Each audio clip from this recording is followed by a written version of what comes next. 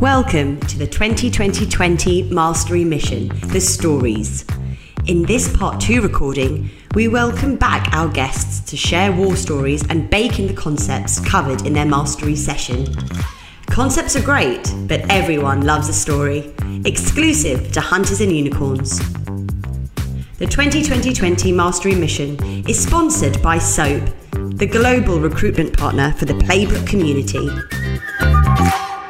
Welcome to the 2020 Mastery Mission.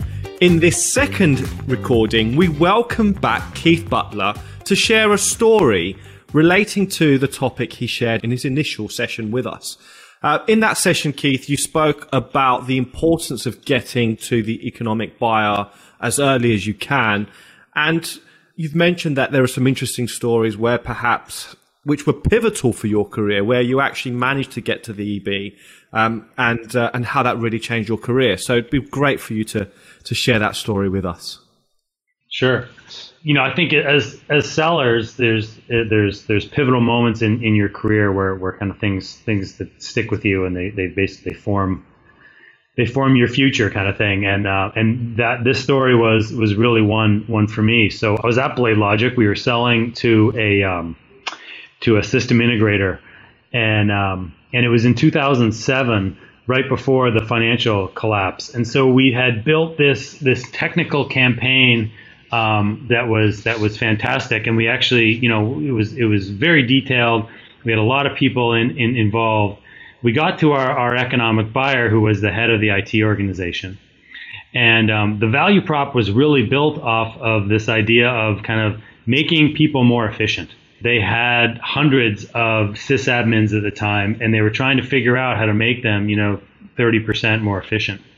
And so we built this case and a POC plan against that. Then the financial collapse happened, and there were a lot of other projects on the go, and we were basically at the time competing against a whole host of other projects. I had a fantastic champion, a few of them, and they kind of would give me kind of the good and the bad about where we were heading. And one of the challenges was there was a lot of other priorities that were kind of fighting against our initiative here. The collapse happened, and the company released a statement that they were going to lay off a whole bunch of people, unfortunately. And so this has got a little sticky, but it really rang true, like the importance of getting to the economic buyer. So our EB basically said, we can't do this deal unless we get to the CFO and show them hard dollar savings. And so, frankly, what the champion and I did was we reskinned the case. And believe it or not, we got a meeting with the CFO of a very large company, which was rare. They don't see software salespeople. But the reason why we were able to get it is because we had a business case that we could reskin from efficiency to, unfortunately, headcount reduction. And that 30% we could repurpose. And so now all of a sudden, the game had changed. All of those other projects that were eking priority were not built that way, and they couldn't have that kind of impact. So we went to the CFO, we presented the case, and had an amazing meeting. We ended up doing a very big deal off the back of this meeting in a time when nobody was doing business, and they weren't buying anything. And it was all because we had really good alignment in the business case. The hard dollar savings, unfortunately, were headcount reduction. But they were laying off a bunch of people anyway, and we basically gave them the ability to kind of lay off the ones that could add the most to the business, allow them to kind of restructure and build the thing back the right way. And that was game changing for me. That deal was dead as dead could be when they put on spending freeze. But it came back because of the business case and because of the alignment we had to the EB. So hopefully that makes sense to you. Yeah. How did that then shape your mindset going forward, having experienced that, and how did that then help you? Well, it basically, it helped me understand that, technology is just a means to accomplish a business outcome. Okay, it's just like a piece of machinery in a factory. To an executive, they don't discern between the coolness of the technology and the neatness of it and how cool we are and how important our technology is. All they care about is how will it help them and how sure are they that they can accomplish the goal. And it was life-changing for me, frankly. And thereafter, you obviously talk about the importance of getting to the economic buyer much earlier. Did that then give you the confidence that you needed to say, I can do this, or I need to do this? How did that also, transpire from that point onwards? It definitely, I'd say it gave me the conviction. And then from then, at BMC, this whole thing just took on a new life for me and my teams. We would build these we call them EB ready value propositions, and we would take them into meetings, and it was transformational for the reps because they would see that the EB would ask a question and it was our next slide. They'd ask another question and it was our next slide, and it happened over and over again to the point where the reps were like, "Holy smokes, how do we do this?" And I had a great team of people that knew how to help reps build these things. And so it just became part of our motion to do. And yeah, it gave us tons of confidence. It also gave us tons of success. I suppose the fact that you've also been able to really influence an organization at such a high level and having that, in your as a badge of honor to a certain extent. You mentioned about conviction, but just tell us a little bit more about, how that helped to elevate you. Sales is like a lot of things, I suppose, is a lot about confidence. So when you have it, and then those successes can build on each other, and so that we basically built a program around taking all those amazing things we learned at PTC, but really specifically around value creation and the definition of value and how you help a champion understand value and connect. We turned that, into as much of the science and repeatable as we could, so that we could teach people, and then we could really scale together. And I think that's one of the secret sauces. Amazing. So it's not always been the case that you've been able to get to the EB, Keith. So give us an example of when this didn't happen and what was the outcome of that. Sure. Yeah. Well, it was painful. So I did a campaign. I was a seller. I did a campaign at a bank where I built this case that I was very proud of with a business case, a technical case. We hadn't done the POC quite yet. We were getting ready, but we had built a monster of a study and a process audit, we used to call them. I overinvested me, and I overinvested my technical team in defining this problem.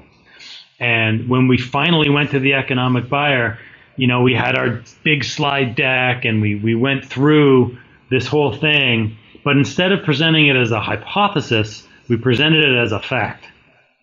And the EB said, "That was really interesting. Unfortunately, I don't really care about this problem, and you defined it wrong. And frankly, I'm a little offended that you continue to tell me how to run my business." I was I was shocked, and we went home with our tail between our legs, deal dead. And it basically taught me, okay, like the structure was pretty good. We had an amazing case, but we waited way too long, and we spent much too much time defining the problem before we got there. So it was an exercise in, okay, it worked really well at the system integrator because I built it with the champion and we went pretty early. Here, I waited way too long. I invested way too much energy up front and got there too late. And therefore, I was not first out. I overinvested too early. So the idea is to get that balance right. How do you build a case, present it as a hypothesis, but just get enough information that you can present it that way? And then define it, with the EB or with their sponsorship as you go. Those are really different things. So hopefully that helps. That's it's so very insightful. And you did give another, in your first session, you spoke about those kind of champion train wrecks. Have you kind of witnessed many of those? I think it might be interesting for you to just share what, maybe a horror story of a champion train wreck.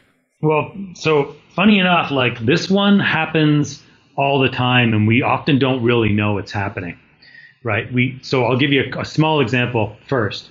Is like we do a demo for a customer, an emerging champion. We seem like things are going really well, and they say, "Hey, send me some documentation," or "I'm going to pull down a white paper," or "Can you record that demo again?" or "Can I take that recording? I want to go show my I want to go show my boss or my boss's boss."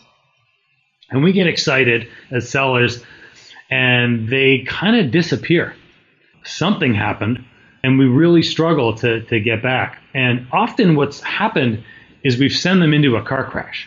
We haven't prepped them properly to go and pitch what they're going to pitch. They show a demo, and the EB has no connection to the problem they're trying to solve. It says, "That looks complicated. That looks expensive.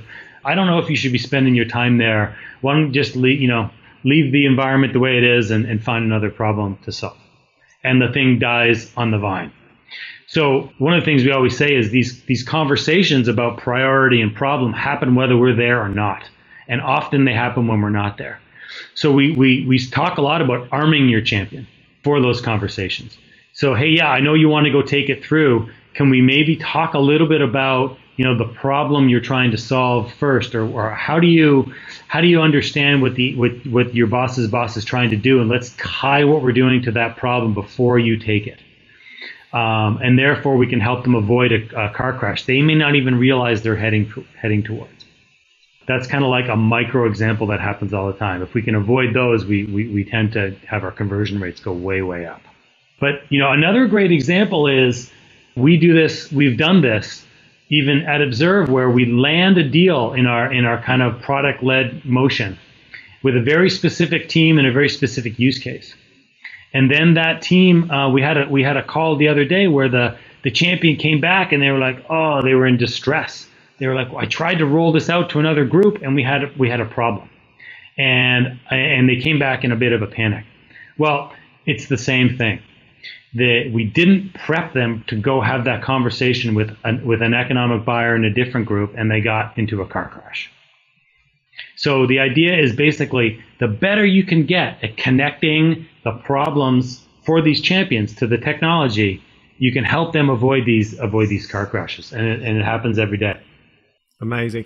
Obviously, the sessions that we've spent together haven't been about building champion, but actually it really, really ties together the importance of how the champion and working with the right champion. First of all, they have to have access and influence, but actually if they've got influence and authority, they also need to be armed with the right weapons. Otherwise, they're going to end up just driving the thing off the rails. So I think it's been absolutely fascinating. And again, Keith, thank you so much for, really going into the archives of your experience to kind of surface some share with us. There, I'm going to have to go. Absolutely. And sharing with us, your words of wisdom, absolutely insightful. And I'm absolutely certain that our viewers and our listeners have taken lots from that. Yeah, cool, man. Well, that's good. I'm glad. You're right, though, on champions. It's the same thing. It's the same thing. And McMahon always used to say, people will follow you if they believe that you can take them somewhere they can't get by themselves.